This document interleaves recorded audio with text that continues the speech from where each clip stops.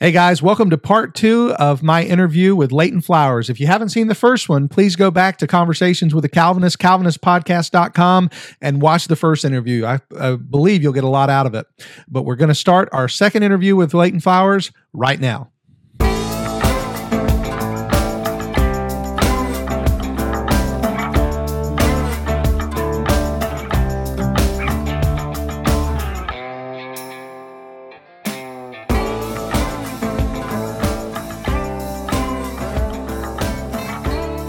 Welcome back to Conversations with a Calvinist. My name is Keith Foskey, and I am a Calvinist. And I am welcoming again into the studio my new friend, Leighton Flowers. Leighton, thank you for being a part of the conversation today.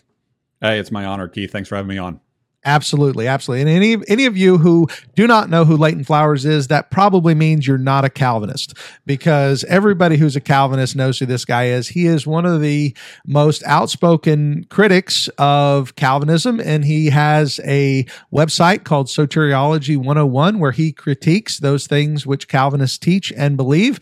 And a lot of people would probably wonder, well, why would you have him on the program if he doesn't believe like you do? And one of the things we try to do on this program is talk to people that we don't always agree with, especially people that we may have more common ground with than we assume going into the conversation. And last hour, we spent over an hour talking with one another, and we did find a lot of common ground on many things and heard a lot of things from Leighton that were encouraging in regard to his willingness to work with Calvinists, have people in his life that are Calvinist friends and things that disagree with him, and yet still be able to do so in a brotherly and godly and Christ-honoring way. So I was thankful to get to hear that from him, thankful to get to know him better. And so I'm bringing him back onto the show today. And what we're going to be doing is a little interesting. Recently, I was invited to be at the From Shadows to Substance conference where I had my booth set up. And I got an opportunity to interview every one of the speakers who was at the conference. And each one of the speakers, I asked 3 questions. And one of the questions that I asked was, if you could sit down with Leighton Flowers and ask him one question, what would you ask him? And I have compiled those answers, those questions, because it was their answer to my question, but their questions into a series of questions. And Leighton is going to spend the next hour or so answering those questions. And I may give him some feedback. I may dig a little deeper, probe a little further, but I'm going to try to let each of the questions stand on its own, at least give him the opportunity to answer them the way a provisionist would. And I do want to also say this about the gentleman who gave me those questions. I'm very thankful that they were sitting down with me and willing to do that. And I want to say that none of them knew I was going to ask them this. So please be gracious if you say, well, that guy, I didn't think that was a great question or whatever. These guys were on the spot. They had just been asked this question. So please keep in mind that all of them had just got done preaching a sermon, except for Tim. He's the only one. He was an audience member who got to be a part of it. But all the rest of them had just got done preaching. Their minds were still probably on their sermons, and now they're doing a 20-minute interview with me. And so just be gracious. I do think there are some great questions, and I do think it's going to lead into some good conversation with Leighton and I. But just prefacing it all with that, these are wonderful brothers and men that I love and respect, and I'm thankful that they're participating in today's show. Also, one of the things that I do, Leighton, and I mentioned this to you before the broadcast, and we didn't do it on the last show, is something called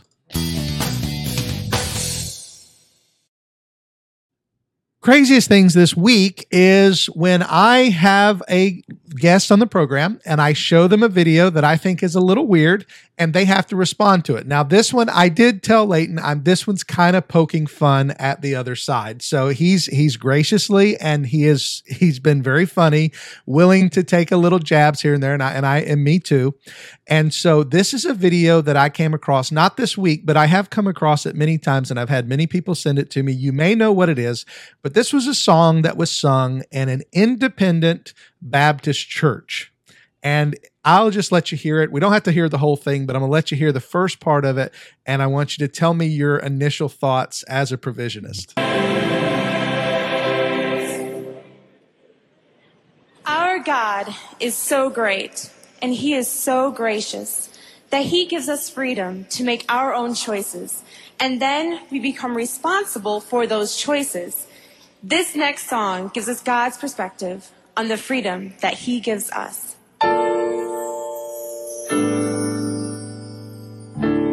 I set the boundaries of the ocean vast, carved out the mountains from the distant past, molded a man from the miry clay, breathed in him life, but he went astray. I hold the waters in my mighty hand, spread out the heavens with a single span, make all creation tremble at my voice, but my own sons come to me by choice. I own the cattle on 1,000 hills, I write the music for the whippoorwill, control the planets with their rocks and rills, but give you freedom to use your own will. All right, I won't make you listen to the whole song. And again, I only bring it up. I got a new intro song for my podcast. Man, that was awesome. I will say this. I think that those are lovely young people. I think that they're probably very sincere, and I wasn't intending to I think they have beautiful voices. So this is not intended to make fun of them, but it's the content of the song. You know, provisionists and Arminians are often accused of making an idol of free will. What do you think of the song? Do you think that's fair? I mean, hokey, a lot of that, like Christian music and Christian, movies are oftentimes seen as very hokey and embarrassing, and so you always have that kind of that cringe factor with regard to stuff like that, especially if it's old, that looks like maybe the 70s or 80s or something. And so you've got a lot of that, especially in those days. Christians are getting better at producing material out there that's not so cringeworthy. But I'm sure we could find that on both theological side of the theological aisle, but at the same time, that's kind of cringeworthy. Okay. Yeah. And again, I just thought it was funny, and it is funny. It's very funny. Wanted to get your response. All right. Well, yeah, there's those kinds of videos. There was one that's called God's Little Puppet, and it's this woman from the 1980s holding a puppet, and she's, and so people were memeing that as the new thing for Calvinism, God's little puppet, things like that. So yeah, both sides have those kinds of fun memes that we can, joke with each other about for sure. Nice. All right. Well, we're going to go into the video now. And this is, like I said, I think there's 5 or 6 questions. I'm going to give you the mic to answer, but there may be a few times where I simply ask you to explain something further. Oh, please do. Yeah. Or maybe yeah. Feel free to push back or ask questions. I'm open to that. Sure. And so each one's name will be on the screen for those who are watching. And if you're listening, you'll just hear their voices. And here we go.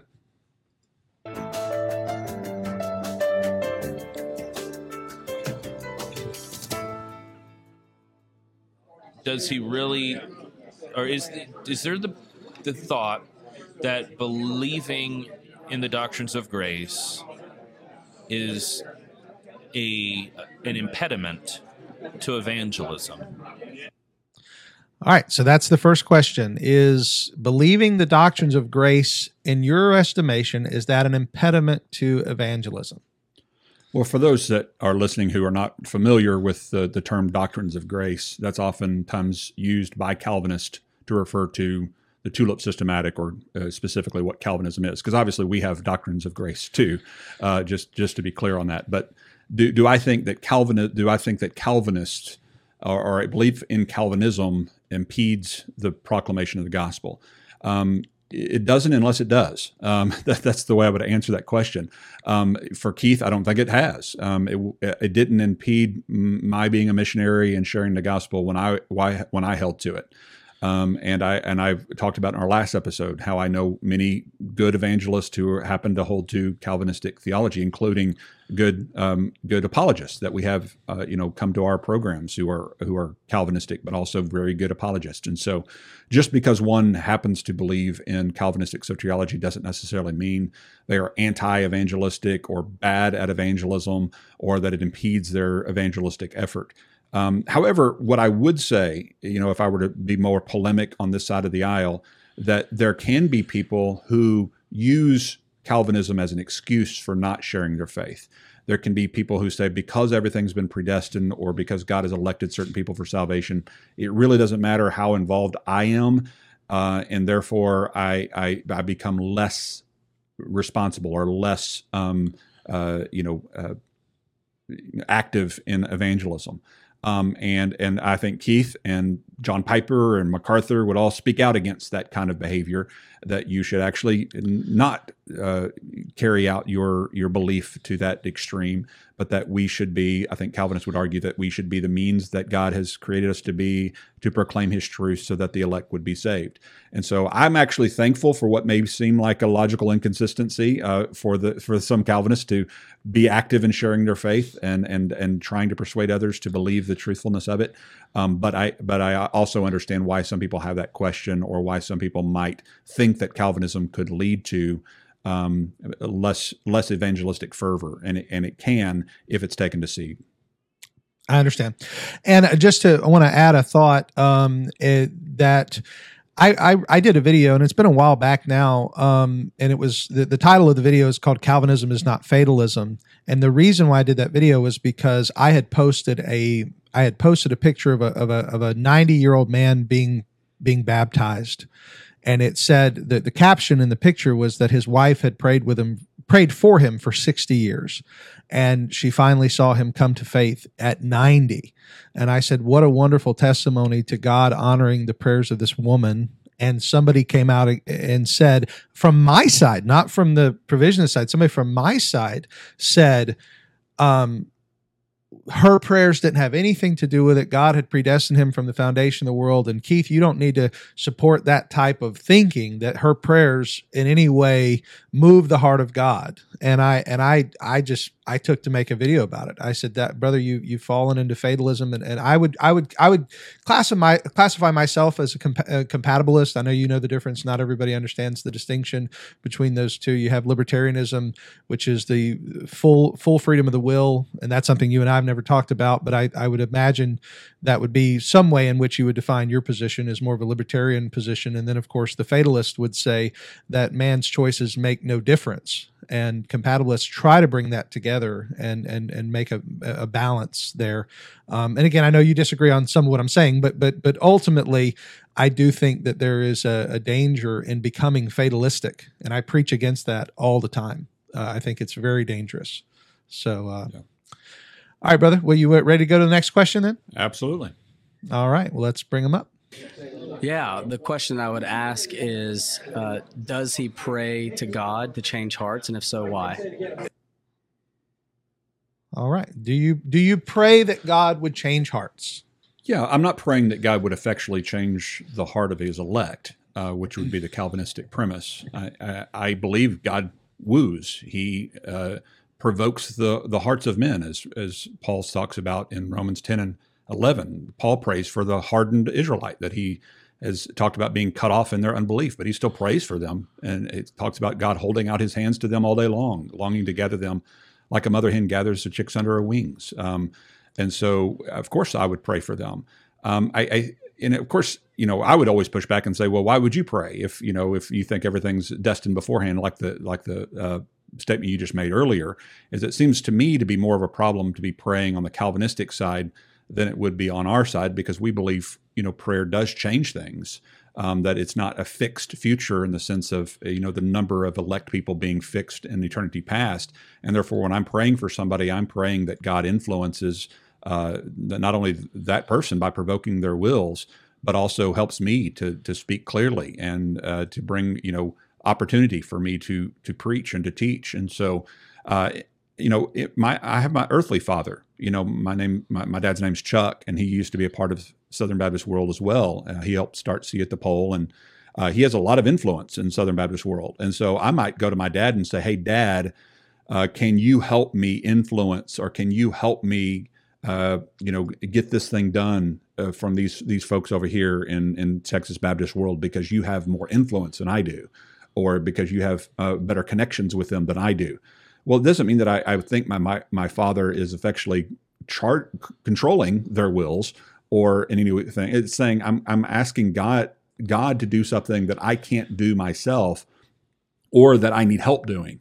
In the same way that I might ask my earthly father to help me with greater influence that he may have, or more wisdom that he may have.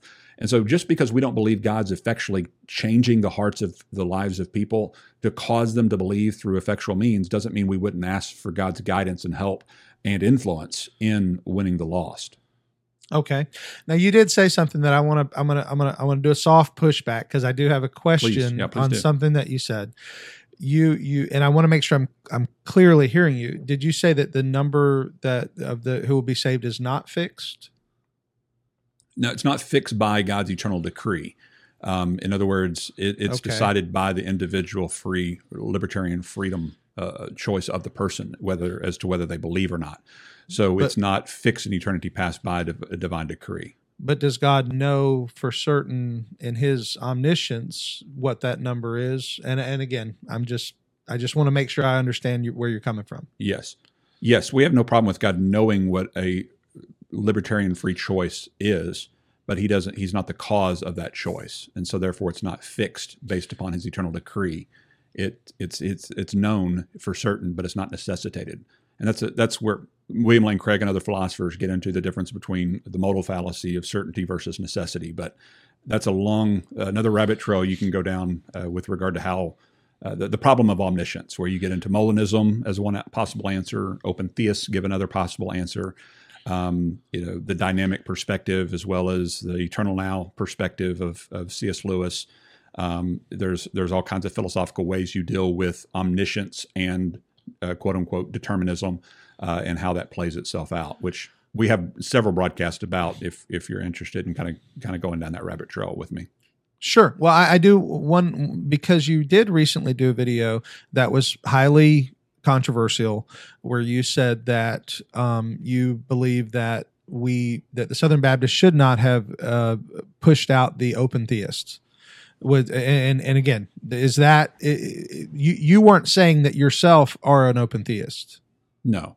Okay. No, I've not affirmed Molinism or open theism. What I have in my book, The Potter's Promise, is quotes from C.S. Lewis that takes more of an eternal now perspective. I am that I am.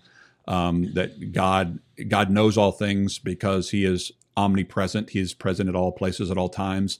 So he knows all things because he is the I am, not because he's determined all things. He's not because he's decreed it to come to pass, and therefore it's coming to pass as a sovereign decree. But instead, he knows it because he's God. He's out in, some people talk about outside of time or above time.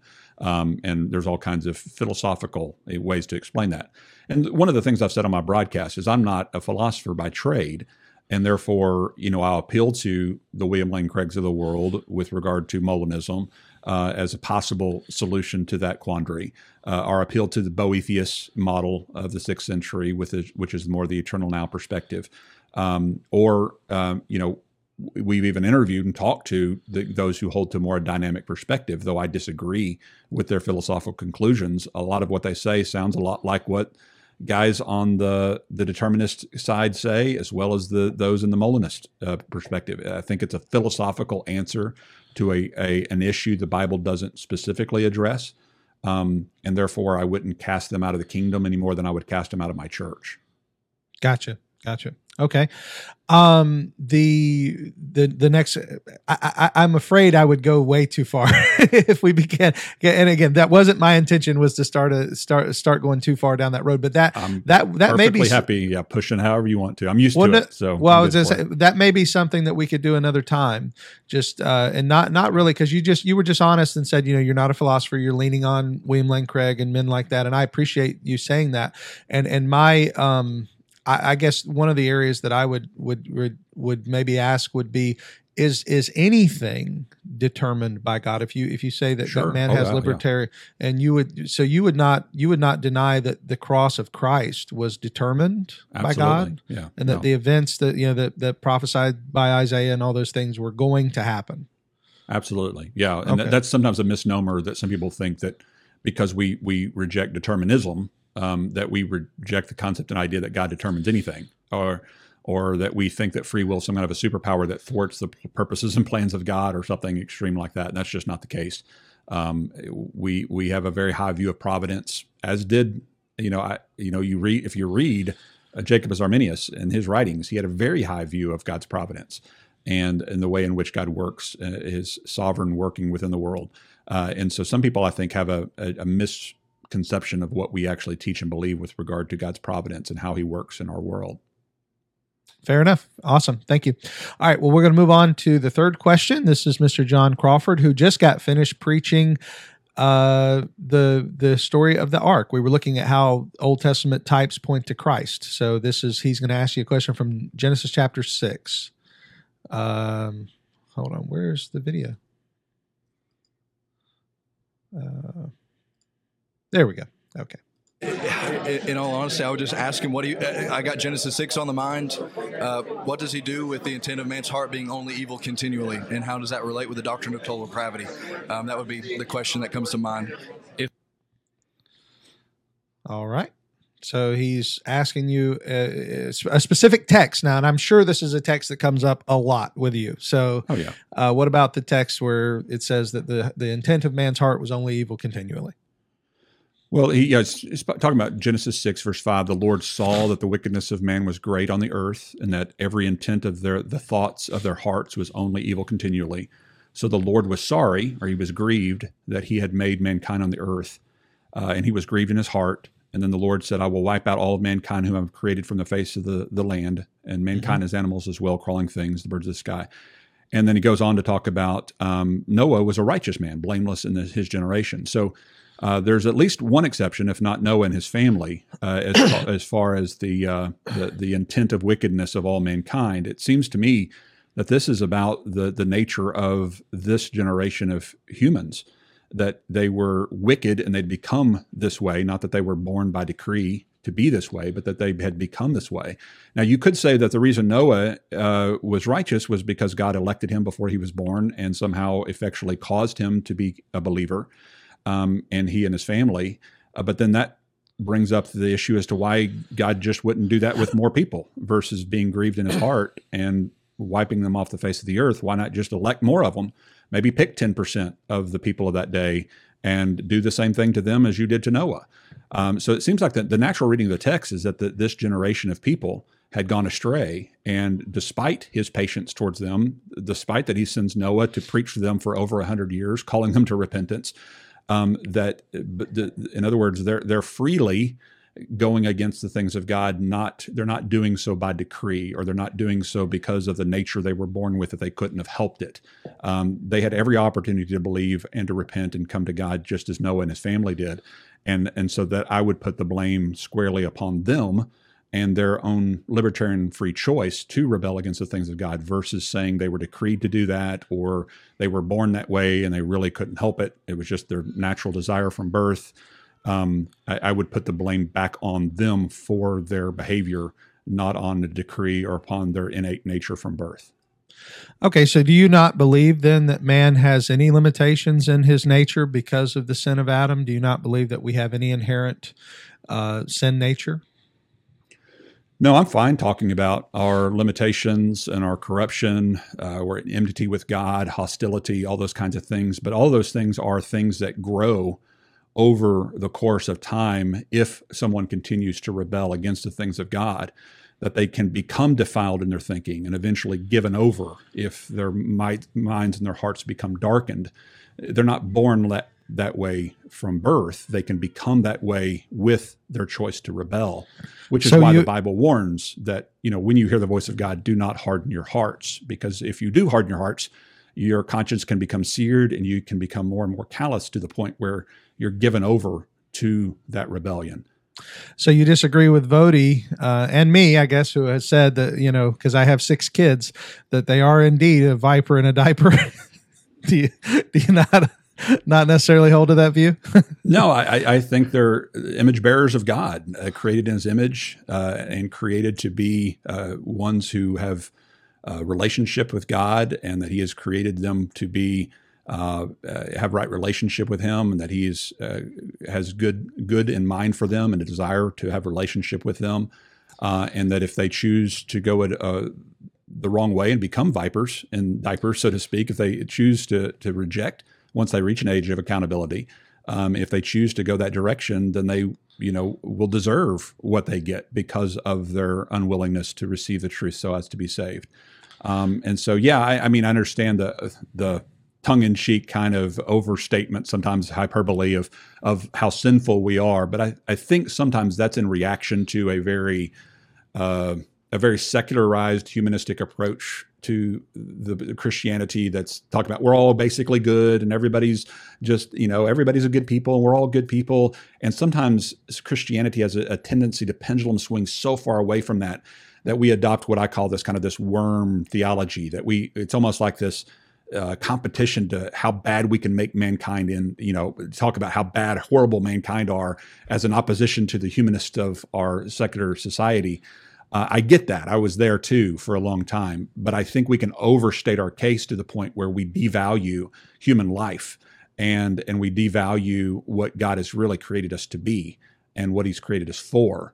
And we also, I think, remove in some instances the blameworthiness of the sinner by saying that they're this way from birth. Basically is saying that they didn't have real choice in the matter. They just became this way because they innately were born like this.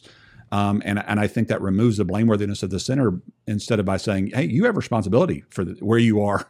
You're not this because you were born this way. You're this because you made bad choices and you could have done otherwise. You could have repented earlier. You could have turned from your evil direction and your evil ways. But the fact that you didn't is your fault. I don't put that onto God. I don't think that that's because of a lack of God's revelation or a lack of His grace or a lack of Jesus's atonement for you. I'm not giving you any of those excuses. If you're in that predicament, you made your bed. You need to lie in it because of your own choices to reject the free offer of the gospel.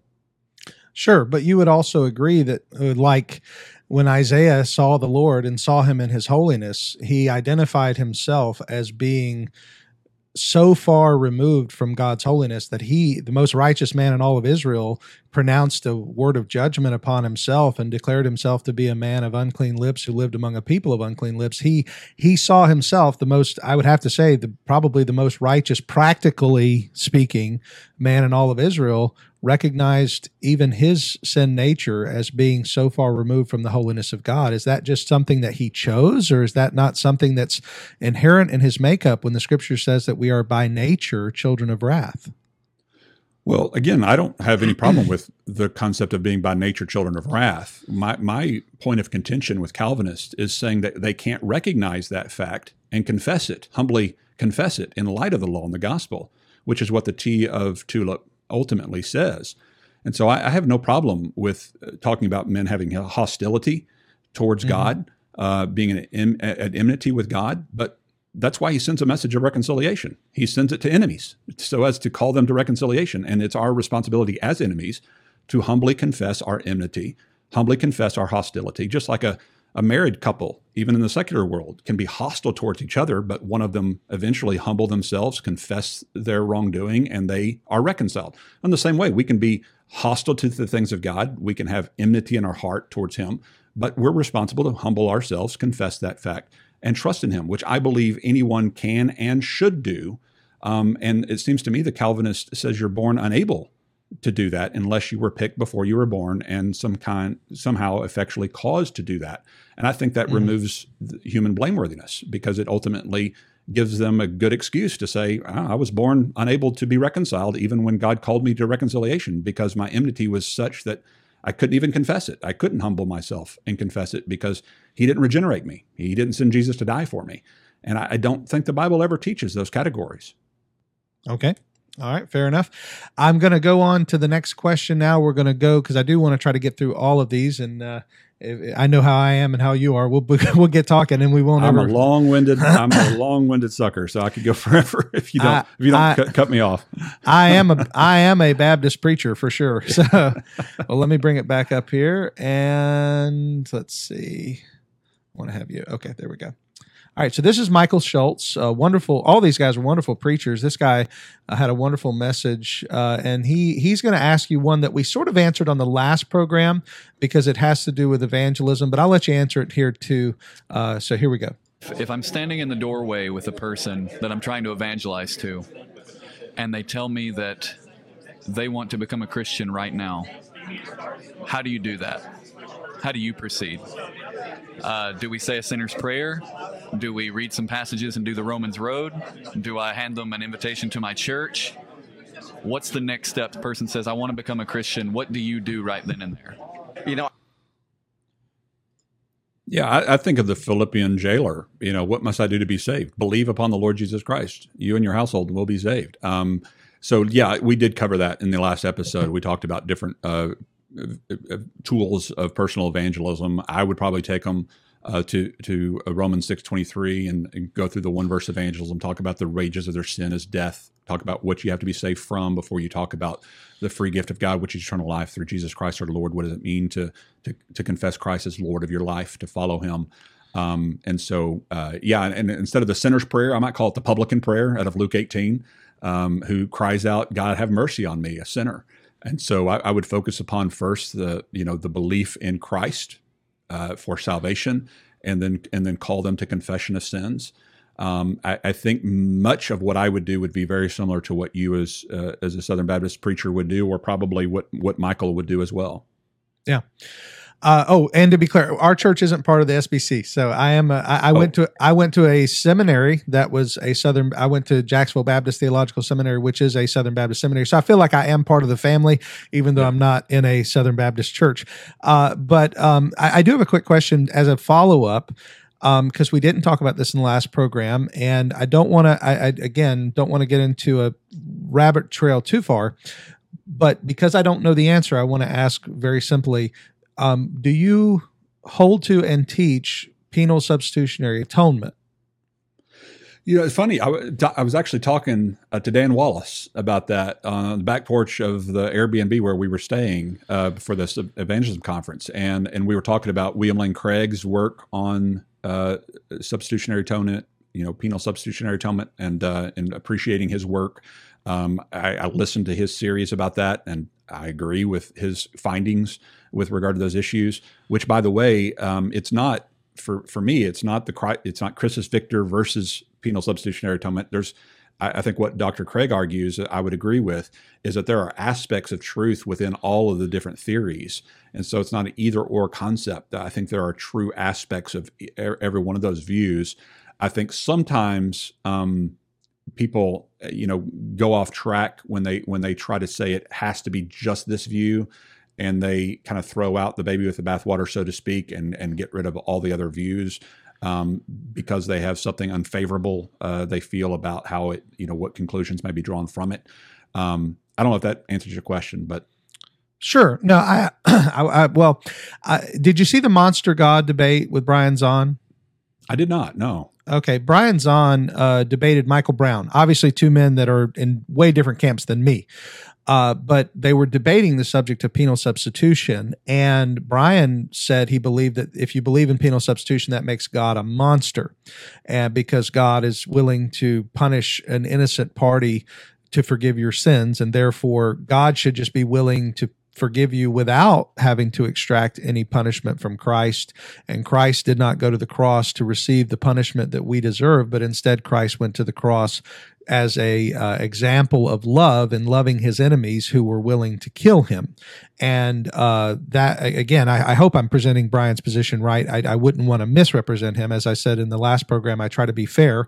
And I do think that's his position, is that Christ's cross work was not one that was satisfying God's wrath, but rather that it was demonstrating God's love. And that's the his distinction. I wouldn't say either or. I'd say a little bit of both and. Sure. I don't deny that it was demonstrating God's love for sure, but I thought Michael Brown really took him to task on the Hebrew, going back to the Old Testament, showing penal substitution in the priesthood and how the animals were used as substitutes for the people and all those things. I mean, just in a personal opinion, if anybody's interested in that subject, I would point you to that debate, and I would say where I would disagree with Michael Brown on 1,000 things on that, I think he nailed it to the wall. So anyway. I have to listen to that, and I'd have to hear Brian out. I mean, I don't want to speak out of turn because I didn't study up on that particular point to know what their particular views are or why they hold to them. I'd need to study it further. Absolutely, and that's fair. All right, let's move on to our video, and this is Haps Addison. He is from California. He asked this question really quick, so I'm going to try to clip it and make sure I get it right. I just ask him one thing. Is the only way to Christ if the Father draws him to him? Just yes or no. Okay. That's all I want to know. Does the Father have to draw us? Yeah. That's all I want to know. Just yes or no. All right. So that's the classic John 6:44-65 passage question of the Father drawing to the Son. And I know your answer because I've heard you, but other people haven't. So go ahead and take it away. I'd say yes. Yes, obviously, yes. You need to be drawn by the Father. The point of contention is not whether you need to be drawn. The point of contention is who does he draw and by what means? How will they believe in one whom they've not heard? How will they hear without a preacher? There are inabilities within the text, even from a provisionist perspective.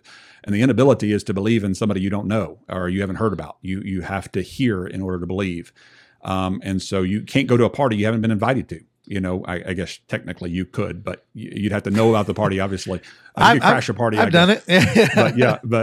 but you understand what I'm saying is that you need the invitation. You need to be wooed. You need to be brought to him. Now, obviously, we disagree as to what the drawing entails and who it's for and those kinds of things. But so oftentimes, you'll hear me say over and over again, what is the point of contention? Because sometimes when I talk to Calvinists, they think a point of contention is something that it's not. Like they'll think that, well, we don't believe that God draws, or that we don't believe that, and that's not our point of contention. It's more of what are the means by which God draws, and is he drawing effectually, or is he drawing in a sufficient manner that's able to be resisted? Is he, like John 12:32 says, that when I'm lifted up, I'll draw all men to myself? What does that mean? Who is that encompassing? What are all those things? That gets into the points of contention with regard to this debate, if one understands the categories rightly. Would it be your position, and again, I'm pushing back just a little, would it be your position that God's desire is the same for all men to be saved? Every single man who's ever lived? I think his desire is for all to believe so as to be saved is a better, more precise way of putting it. Yeah, I wasn't trying to misrepresent. No. The reason I say that is because some people take it to say, well, if he desires all to be saved, it means that he desires all to be saved regardless of whether they believe or not. And that's not what we would say. We would say, no, he desires for all believers to be saved, and he desires for everyone to believe. And so it's just a nuance that helps to clarify sometimes, again, what some people try to make a point of contention that's not really a point of contention. Yes, he desires for all to be saved because he desires all to come to faith in his Son. Do you then believe that all men have the opportunity to be saved? Yes, absolutely. I think this is exactly the point that Paul is answering in Romans 1. Is, when you talk about the Gentile in that day and age, you're talking about the unevangelized. You're talking about the people who don't know the law and the gospel. They don't know all the truth because the revelation was brought to the Jews. And so in his mind, when he's talking about the Gentile world, the world of the non-Jew out there, he's saying they're without excuse because that which can be known of God was made clear to them. It was understandable. And therefore, they're held to account for what they do with the revelation and the light of God's word. And it seems to me, through the study of Scripture, that if you're faithful with a little, that he will bring you more light, more revelation. And I think there are examples of it. Matter of fact, ironically, I play a clip from a sermon by John MacArthur back in the 1980s, back when he was a lot more dispensationalist and a lot less Calvinist. But at the same time, he actually makes my point for me by talking about a missionary who went to a far-reaching country, and there was a young man there who didn't know the gospel but believed in the light and revelation that he'd been given. God was faithful to bring more light and more revelation. Now, there's some mystery involved with that, because obviously we don't know how that may happen with every individual, and every single, far reaches the corners of the earth, as they say. But I do believe God is faithful, and he will justly hold people accountable to the light and the revelation they've been given. So, and again, I know this wasn't supposed to be a debate, and I promise I did. You're not hurt. You don't need to apologize, Keith. Come on, man. Come on. Fire away. I just thinking in my mind, because I know how I answer this question, and it may be different than the way you answer this question, but the question is always the same, and that is, what do you do with the native who never gets visited by the missionary, who only has the light that Romans 1 says that he has, which is that he has the wrath of God is revealed from heaven against all ungodliness and unrighteousness of men who by their unrighteousness suppress the truth. For what can be known about God is plain to them, for God has shown it to them. We know that passage is what you just quoted. But where we would probably differ is, I would say there's enough revelation for him to be condemned, but not to be saved. Are you saying a man could be saved by general revelation? Revelation doesn't save anybody. Even special revelation doesn't save anybody. Revelation reveals. Revelation reveals truth. I agree. And so one is saved by grace through faith in the light, the revelation they've been given. So Rahab, who's a harlot, a Gentile harlot, doesn't know New Testament theology for sure. He doesn't probably even know how to read if she's a harlot from a pagan country. She has a very mustard seed size kind of faith in the God of Israel, and is willingly hides the spies. And she makes the hall of faith in Hebrews chapter 11, because she puts her own life at risk for the sake of the God of Israel. In other words, she demonstrates faith, even though it's not based upon a lot of knowledge or a lot of education. But God shows her mercy. God shows her grace. And so it's God's prerogative as to who he wants to show grace and mercy to. I think if he wants to show grace to an aborted baby, I think it's God's prerogative to do that, even though an aborted baby doesn't know and have cognitive ability to understand and articulate the gospel. In the same way, people in the Old Testament times, or maybe even somebody in a tribe in the middle of New Guinea, may not have the full light and revelation. But I think that's where we say God can have mercy on whom he wants to have mercy. It's God's prerogative. Now, I believe the New Testament teaches that God will bring the light and revelation of his Son, of Christ, to those who, he wants to bring into right relationship, that he wants to save. And so there are differing perspectives here. There's restrictivist, inclusivist, not to be confused with pluralist, by the way, where they're all paths lead to heaven kind of thing. Don't confuse those things.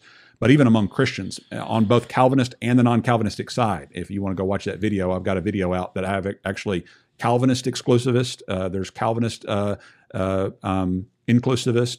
There are Calvinist restrictivist and non-Calvinist restrictivist. They're both sides of the aisle with regard to how all that works. And encourage people to go study that if they want to go down that fun rabbit trail. How that we answer that question, because it is a question often raised. Sure. And this is just from my perspective. This is one of the areas that I do talk about in regard to election.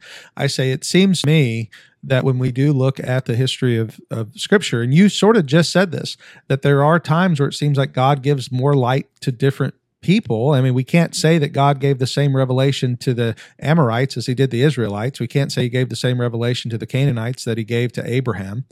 And in that, I see a form of God's choosing and God's elective work. Now, I know you would disagree with that, but I'm saying that's looking at it from the perspective of means, what God is doing. It's not just that, okay, he chooses to regenerate that guy and that's what happens, but it's all of these things that are part of it. I was born into the family I was born into, I believe, by God's decree. I believe that my mother and my father got divorced when I was 6. And I hate that happened. And I cried every day for a year that when my mom and my dad got a divorce. And then I met my stepmom, and she took me to the church that I currently pastor. I've been in the same church since I was 7 years old.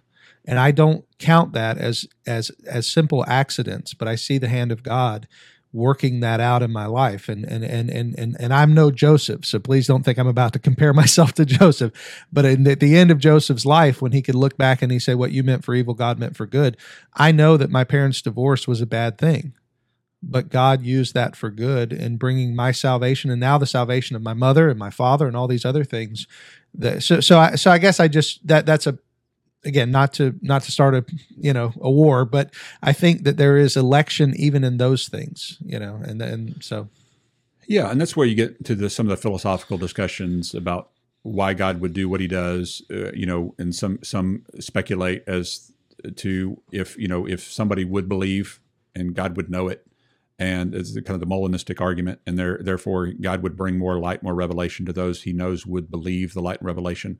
And again, that's all speculative because the Bible didn't come out and specifically answer that question for us. And so both sides have their starting points.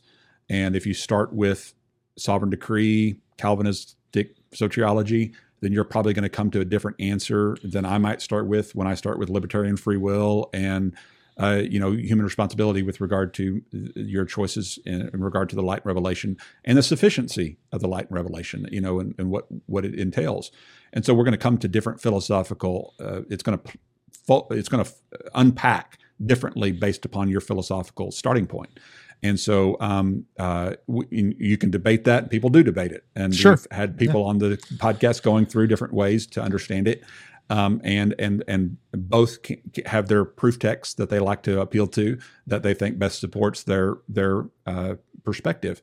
And so, I just encourage people to really get to know the other side before they draw their conclusions, though, because in my experience, there are way too many people who accuse the other side of believing things that they don't really believe or saying things they don't really say.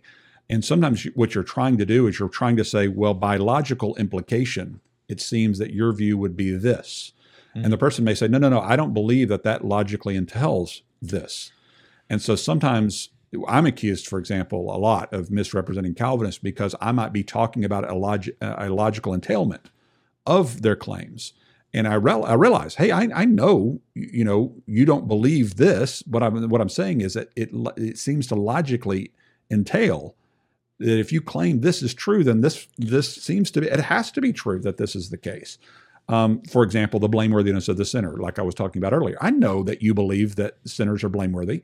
I know that you think they're responsible for rejecting the gospel. What I'm saying, though, is if T is true, they're born unable to willingly accept the gospel. It seems to me that seems to be a logical entailment to remove their blameworthiness. And again, I know you disagree with that, but that's the underpinning of why we have these kinds of discussions and try to understand each other's perspective. Yeah, absolutely. I have I have to get to the next question, but Tom Ascol has a really good help where he talks about the difference between hyper Calvinists and Arminianists, both making the same issue of responsibility. Where the Arminian, I know you're not Arminian, but I'm just saying what he would say is the Arminian would say because we're responsible, we must be able, and the hyper Calvinist would say because we're not able, we're not responsible. And the tension is that we are fully responsible and yet not able, and that's why grace is necessary. That would be the response, is because we are unable, grace has to be effective in us. So, all right. So here is our getting close to the end here. Let me pull this back up and. Okay. Why, when you were dead in your first federal head, Adam, were you able to approach the throne of the living God, Jesus Christ, without being made alive first? I would ask. All right, so that one is actually sort of a theological, probably firebrand, because he's assuming that you would believe that Adam is our federal head. So is that? Yeah, I'm fine with Adam being a federal head representing us in the garden. That's not a problem for me. Okay. But I don't believe that you can approach the throne room of God as a dead man. That's why he incarnates. I mean, To be dead is positional. You're cast outside the garden. When you eat of this, you'll surely die. Meaning you're going to be cast out of the garden. You're outside of fellowship. Like the prodigal son was said to be dead. He's in the far country. Doesn't mean he literally can't respond or that he can't walk and make choices and come to his senses and return home in humility. It means that he's positionally distant from God due to his rebellion. Just like the body is separated from the soul at death, we are separated from our God, our maker, when we sin. And so sin separates us from fellowship with God. So what's the solution to that? Well, incarnation. He comes to us. There's the curtain dividing us from the throne room of God. So he comes to where we are because we can't go to where he is. He comes to where we are and he brings us the good news. He brings us the gospel. And therefore we're held responsible to the truth that we are brought incarnationally through the means that he has brought through the scriptures, through the bride of Christ. He's brought the truth, the light of reconciliation. It's an appeal that he makes to all men, be reconciled to God. And you're able to respond to that appeal. That's our position. And so once you respond in faith, then you're made alive so as to approach the throne room. But we don't believe you approach the throne room apart from faith and being made alive. We have a different ordo salutis, in that we don't believe regeneration precedes faith. We believe that faith precedes regeneration. In other words, we believe so as to be made alive, or we're raised through faith, not that we're raised unto faith or that we're made alive so as to believe. Gotcha. Yeah, and I knew that. And that's one of the things that I do when I'm talking about the distinction between classic Calvinism and the those who would not hold to classic Calvinism. It is the ordo salutis, and it's the logical priority, not necessarily the priority in time, but the logical priority of regeneration and faith, where we would say regeneration is the producer of faith, and you would say, because I want to say it correctly, you would say faith results in regeneration. Correct. Okay. Correct. All right. And I think that's a good line, right? Like if you know where you stand on that line, you sort of know where you're going to fall. And not that every Calvinist believes the same way, but at least you know where that. And I remember you talking about that on your show one time. You talked about that not all Calvinists believe regeneration precedes faith, but that there is a grace that opens the heart. And this, and there is like Dan Wallace I talked to, he's Calvinistic, and he was talking about how he doesn't believe in pre-faith regeneration. He believes in effectual calling, but he said he wouldn't call it regeneration. And I think Chris Date made a similar point in one of our discussions. And matter of fact, there was at the ETS that I went to, ETS, the Evangelical Theological Society, one of the breakout sessions was done by a Calvinist scholar who talks about, pre-Dort, before Dort, none of the reformers talked about pre-faith regeneration, that they used different vernacular. It wasn't until after Dort that you see that development of that particular line of the doctrine. Now, in principle, it's the same concept. Regeneration wasn't the verbiage that was used to describe that. And so a lot of people not even realizing that's relatively a new vernacular or a way of understanding even from a Reformed perspective. And that's just one of the reasons there's so many accusations of misrepresentation, because which form of Reformed, Calvinistic soteriology are you critiquing here? Because, if I talk to this guy, he doesn't like to say regeneration precedes faith, but if I talk to this guy, he does. And so sometimes I have to, you have to take the time to find out which kind of Calvinist you're talking to before you bring a critique. Yeah, and again, boy, we need to do this again, because this is because that's a whole other conversation, right? Because some Calvinists would argue that regeneration didn't exist prior to the new covenant, that regeneration is a new covenant promise, and therefore, how did Old Testament saints become believers? And therefore, they have to debate whether or not, does regeneration accompany a indwelling of the Spirit? And if the indwelling of the Spirit is the promise of the new covenant, then did you get regenerated without being indwelled? And so I understand this is not a ubiquitous position where everybody is not so cut and dry as social media tries to make it so just cut and dry. And this is one of the things that even like Frank Turek, who's an apologist friend of mine who happens to believe like I do theologically, but he's like, how do you do a podcast just on this issue? Don't you run out of topic? I said, no, brother, you don't have any. There's so many different trails of things you can talk about. And just those 5 points alone, there's like 60 points underneath every one of the 5 points, all of which could take months upon months of unpacking each nuance and each point for sure. Absolutely. All right. Well, let's see if we can't finish this up. This is Tim Kearley. Now, Tim was not a speaker. Tim, though, was a very wonderful brother who sat down with me, and I got to interview him as one of the audience members. But he had a thoughtful question, and I thought it would be nice to include his question in this conversation. So and I'm going to try to keep my comments to a minimum because we really do got to start moving towards wrapping this up. So no problem. I'll try to keep it short too. Okay. Him, did God plan for Paul to be an apostle while he was in his mother's womb? If he says yes, then who else is set apart from their mother's womb? And so all right.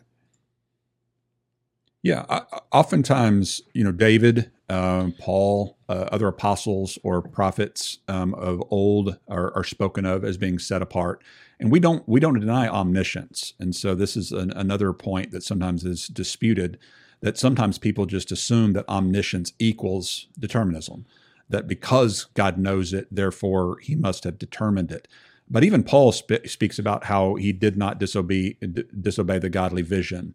And that proof that God sets aside His messengers, His prophets, His apostles, and sets them apart and calls them out isn't proof that God somehow effectually causes certain people to believe their message. And I think the best illustration of this is maybe like Jonah, because Jonah was obviously set apart to be a missionary to the Ninevites. God chose him for that purpose. Now, He obviously didn't choose Jonah because he was a great person to choose, because Jonah was rebellious. And so God uses external means to convince the will of Jonah to go to Nineveh by using the storm and the big fish. But that doesn't prove that God therefore uses some kind of internal irresistible means to cause certain Ninevites believe His message when He arrives. It's just simply acknowledgement that God will accomplish His purpose of bringing His message to the world. Even when sometimes the messengers, the people of Israel, are disobedient and unfaithful, God's still faithful to make His promises and His truth made known. And so, yes, the road to Damascus experience, though I would have loved to have an experience like that, I didn't. And I don't think most Christians have a road to Damascus kind of experience, nor are we writing a majority of the New Testament either. And so sometimes we would like to read ourselves into the hero narrative, like I'm like Paul. But I think that the reason that Paul and other prophets of old were set apart and magnified as being set apart is as their role in God's purpose of bringing His plan of redemption through them. And sometimes when we read ourselves into their narratives or into their stories, I think we're kind of being a little bit, and I'm not saying this of Tim or anybody else, sometimes we can read ourselves into the story like I'm David and I'm Paul and I'm this person, when in reality, those people are special. I wasn't chosen to be a prophet. I wasn't chosen to be an apostle.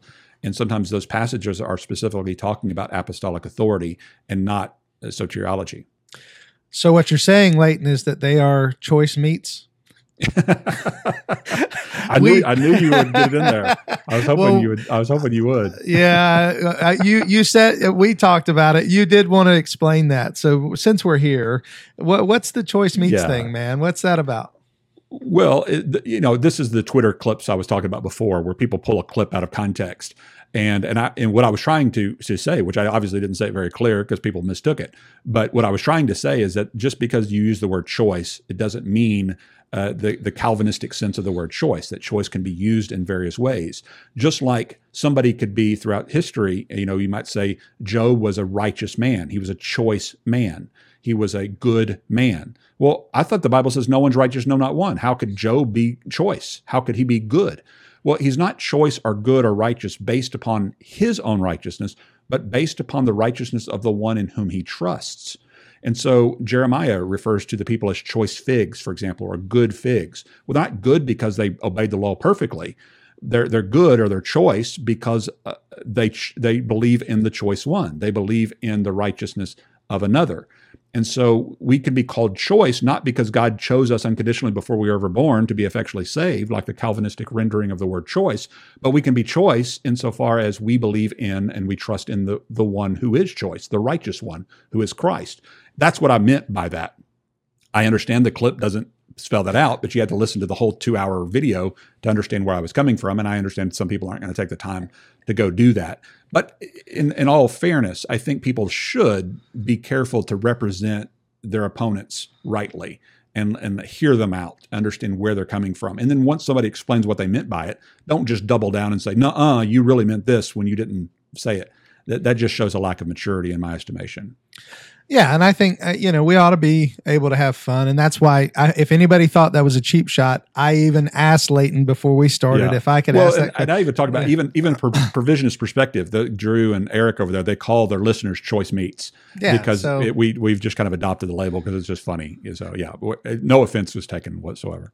And a few weeks ago, you posted, actually while I was at the conference, you posted a video from Dr. White where it was a guy pulling a camper and it was being pulled by another thing being pulled. It was this most jalopy looking thing. And you said, "Here's Dr. White off to another conference." And I thought that was hilarious. I think he probably did too. I don't know if he said anything to you, but I just thought that was a fun. It was just, he posted a meme about me that said something kind of derogatory that was funny.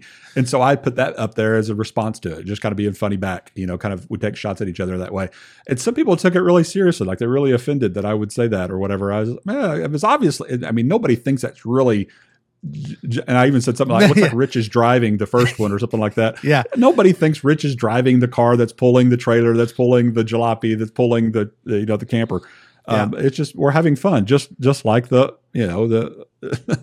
one string banjo stuff. I mean, we have fun with it. People need to lighten up a little bit when it comes to these things, in my opinion. But amen. And I'm gonna clip that part out, and that'll be what goes. I hope people need to lighten up. All right. So this is the last one. And this one is a little bit of a long question, and it's a little personal because this is a friend of yours, or at least he says he knows you. This is Andrew Rappaport, who many people know as an evangelist and apologist. And he is asking about why you choose to continue to do what you're doing. And so I'm gonna let him be the voice here. And this will take us out of these questions. This is the last one. Question I would ask him is one that I asked him privately, so I don't have any problem saying this publicly, is, with so many people that address him as misrepresenting Calvinism, he doesn't correct it. And so my question is, are you willing to give up the platform you have as an anti-Calvinist to find grace with other brothers?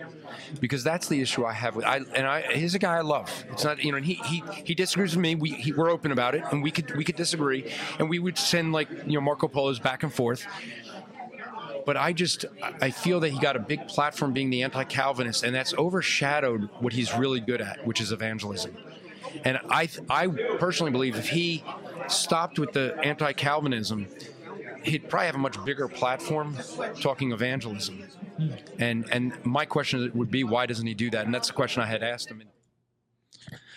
All right, brother. That's his question. I'll let you take it away. Well, it's kind of two parts. First, he talks about the misrepresentation. I've already addressed that a little bit, that sometimes you're accused of misrepresenting because there's different forms of Calvinism, and you may be addressing a particular form of it, and another Calvinist feels like you're only talking to the supralapsarians, and what about the infralapsarians over here? You're not addressing the Armraldians. You're only addressing the 5-pointers and all these kinds of things. And so sometimes it's that. Sometimes it's the logical implications of a claim. Sometimes you're not putting things as palatably as they would like it put. All kinds of accusations, and we've addressed those. And a matter of fact, I think I've gone much further in my efforts to represent Calvinists than Calvinists have gone in representing us for what we actually say and believe.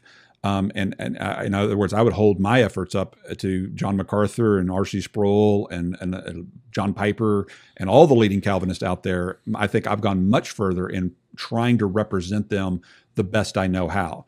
Now, as far as platforms are concerned, I don't do any less amount of evangelistic work than I did before. In fact, I probably do more in my studies and my presentations and work with Texas Baptists than I did even before I started the podcast. So it's not an either or. It's more of, this is something I've done on the side. The fact that it became popular and has provided a platform for me to talk about what I believe is God's love and provision for all people. I can't help that. I have nothing to do with how popular a particular work that I do is. And so calling me to stop doing this thing over here that's popular so that I can become more popular about this thing over here doesn't seem to be, it doesn't have any merit as far as I can tell. I use this over here that I'm doing soteriology to point people to what I do in my evangelism work and our apologetics work, but it's individuals' choice as to whether they want to come and listen to me on that platform and have me come and talk about evangelism or do those kinds of things, or teaching or training on apologetics. If Calvinists want to start inviting me to their events, like I have Calvinists at ours, then I'm welcome to come. I mean, I'd be glad to come train and do an evangelism at some of your Calvinistic conferences. But I don't see that happening because it doesn't seem to go. It seems to be one way and not the other. Now that's not true of you, Keith, but it seems to be more that way. That when the Calvinist does the Together for the Gospel kinds of conferences, when they do their conferences, every single platform speaker is at least a 3 to 5 point Calvinist, if not a full-fledged Calvinist. They're known for their Calvinism, the Vodi Bachums of the world. They have their stages covered with Calvinists. Our side doesn't typically do that. Our side of the aisle typically has a little bit more open door to having Calvinists on our platforms. And not making it an issue that we're dividing over. And again, you're an exception to that, obviously, because I'm on your show right now. And so I would just challenge maybe some of the Calvinists that are watching, like Andrew, to be more open to having guys like Leighton Flowers teach at your conferences. And guess what? I'm not going to embarrass you and come in there and start ranting against Calvinism if you invite me to come and talk about evangelism. Just like I don't think a Calvinist like Greg Kokel is going to come to one of our unapologetic conferences and have a session on how 5 ways to become a 5 point Calvinist today, because that's not what he's being invited to speak on. So hopefully that answers that question. It does, and it reminds me of something Michael Brown said when he was here. He and James White came to Jacksonville to debate with two opponents on the subject of homosexuality. I was there at the debate, and it was really neat to see the two of them, with all their differences, to join forces and sort of go after a real issue. And but Michael Brown said this in a pre-conference talk. He said, "I can invite James White to my church to preach, but James White's church wouldn't invite me to his church to preach." And that's sort of what you just said, and that is an interesting just dichotomy there. And again, I may get some heat for even mentioning that, but it is a real sense of distinction where there, you would agree there's more of an open door on your side. And I can understand maybe not Leighton Flowers, because I do have a podcast dedicated to that issue. And so I understand maybe not me, but there are a lot of provisionistic leaning apologists and preachers and teachers out there that are still being overlooked or not invited to the platforms of a lot of these leading Calvinistic conferences. And it's because, let's just be honest. The Founders Ministry and Together for the Gospel, it's really together for Calvinism. It is together for their particular brand of what the gospel teaches. And I understand it. I was a Calvinist, so I get it. You have a particular view that this is the true understanding of God's word and how it should be explained. And I don't want people coming in and muddying the waters or going off teaching some theology that we don't hold to because you want more doctrinal fidelity.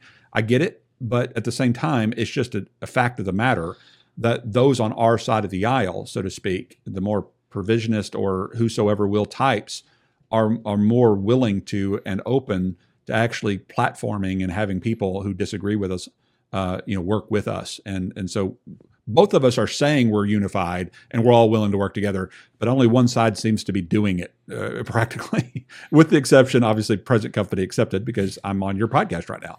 But I think both sides could be better at that. Good deal. Well, there was one speaker that I didn't get a question from, and that was Dr. White, because you and him have already debated. I didn't feel like it was important to ask him what would he ask you, because he's already asked you a bunch of questions. But there was one person at the conference that didn't get to ask a question, and that was me. So I'm going to finalize today's podcast with if I were sitting in the seat opposite myself and I ask myself, which I do. Oh, and by the way, let me take a step back. You talked about things that make you popular and you can't control that.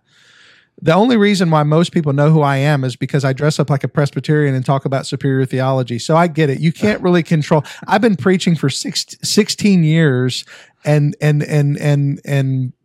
people know me as the guy who pretends to be Doug Wilson or whatever, that's so right. I get it. You can't always control what people know about you, but I do hope that does point people to the gospel. That's my goal, is to have a ministry focus and to put out the preaching of the gospel and to point people, use that as a funnel to point people to that. So, well, here's my question, and I did write it down, so I'm going to make sure I say this right. And I want you to know that this is not an argument. And I know it can be used against me. This same argument could be used back against me. So understand that this is not a proof question. It's more of an opinion question. Sure. If you believe that Calvinism is wrong and bad and opposed to Scripture, and those are things that you do, you at least believe it's opposed to Scripture, why is it that so many godly and studious men that we both would agree would be godly men like you've already said, R.C. Sproul, but I would even go back into the past and say men like Charles Spurgeon and George Whitefield. Why would they believe this if it was so obviously opposed to Scripture as you seem to indicate? Free will. I mean, I'm not. I mean, it may sound funny, answer. But that's the answer. I mean, either that or God decreed for His own children to have false beliefs and understanding. And so the fact that we have free will is demonstrated in our various opinions, even as Christians. And so I can read a passage and I can come to the wrong conclusion, maybe based upon my upbringing, maybe faulty presuppositions that I'm bringing to the text. My own sin nature and my misunderstanding of original languages can lead me to false conclusions. Same with R.C. Sproul or anybody else, because obviously, John MacArthur and R.C. Sproul disagree over baptism. And so both of them may be reformed in their soteriology, but hold to different views of baptism. So did God ordain for one of them to have a misunderstanding of baptism and not the other? And this is where I think free will fits so perfectly, because it really does demonstrate that mankind has been given by God the ability to deliberate and make choices, and thus will be held responsible. So if I make an error doctrinally, I'm accountable to God for those errors doctrinally, because I can't say God decreed for me to believe this. I can't say God determined for me to believe this. If I came to the false belief or false understanding, it's because I freely chose to believe a teaching that is not in line with Scripture. And that's where I often push back on Calvinists, is to say you might want to be careful of being really dogmatic in your stance, because if you're wrong, just consider the implications of it. Consider the fact that you might be choosing by your own free choice, your own responsibility, choosing to promote a doctrine that's not necessarily being taught in Scripture. And of course, that would be the more polemical way to answer. But I would also just once again say that even though we come to different conclusions theologically, we can hold to the main points of regarding Christ as the Son of the living God, regarding the gospel, regarding what it means to be a Christian, what it means to follow Christ, have a lot of the same opinions about the social issues in our country right now and our disagreements with that. And we can unite over those issues without making our theological differences and interpretive differences over Romans 9, for example, or Ephesians 1, or John 3:16, or 1 Peter 3:9, or 2 Peter 3:9, and 1 Timothy 2:4, and these passages that are often kind of lobbed at each other over these theological differences. We can unite on the essentials of the faith and lighten up, as we've talked about here, and be able to laugh at ourselves a little bit and recognize, because God is sovereign, the things that we do and the choices that we make, guess what? They're not going to thwart His overall plan and purpose, that His will is going to be accomplished in this world. And we don't want to obviously distract from that. We don't want to cause division, but at the same time, we can choose to show respect and love for each other even when we disagree. Sure. Absolutely. And that's the point. I'm glad that you pointed out, at least that you're not, by saying that you believe these men are wrong on these things, and obviously you do, and obviously I would believe that you were wrong on some things. You're not saying John MacArthur or R.C. Sproul are lost heretics or things like that. Because and I didn't bring the pictures in, and a friend of mine made a funny picture, and I'll try to throw it in when I do the editing. But he made the funny picture of Captain America, and it was your face. It was your face on Captain America saying, "So you did a heresy, right?" And so I think on my side especially, and I'll admit to this, and I'll take some heat for it, but I'll take it. I think on my side especially, we throw the word heresy around very easily and oftentimes very unfairly. Are there heresies out there? Yes. I mean, they come to our door on Saturday knocking, trying to give us an Awake magazine. There are heretics out there, and we have to be careful. But I think that we ought to be as charitable as we can for as long as we can with those who proclaim the Lord of glory and call people to faith and repentance and trust in Him for salvation. Absolutely. So. Amen. All right, brother. So thank you for, again, coming on the show. Thank you for being very gracious in your response to me. And I hope at some point we can do something like this again and keep this line of communication going. Absolutely. Anytime, brother. All right. Thank you, Leighton, very much. And I want to thank you again, listener, for being with us for now 2 episodes of Conversation with a Calvinist with my guest, Leighton Flowers. And I want to remind you, if you are liking this episode and you want to see more, you can go to our page. It's calvinistpodcast.com. That takes you right to our YouTube page. And you'll notice that I talk about a lot of things that don't have anything to do with Calvinism. So even if you're not a Calvinist, you may find some value in much of what is on that page, including humorous short videos that I do, which poke fun at all the different denominations. I want to mention also that I'm part of the Truth and Love Network, and there are several other great podcasters like Claude Ramsey, the Happy Calvinist, and Rob, and many of the other guys, Dan, who are wonderful guys who have podcasts, and I would encourage you to go and check them out. You can find us on Facebook at Conversations with a Calvinist. You can join the Facebook group. You can find us on Twitter at Your Calvinist. I want to thank you again for listening to Conversations with a Calvinist. My name is Keith Foskey, and I've been your Calvinist. May God bless you.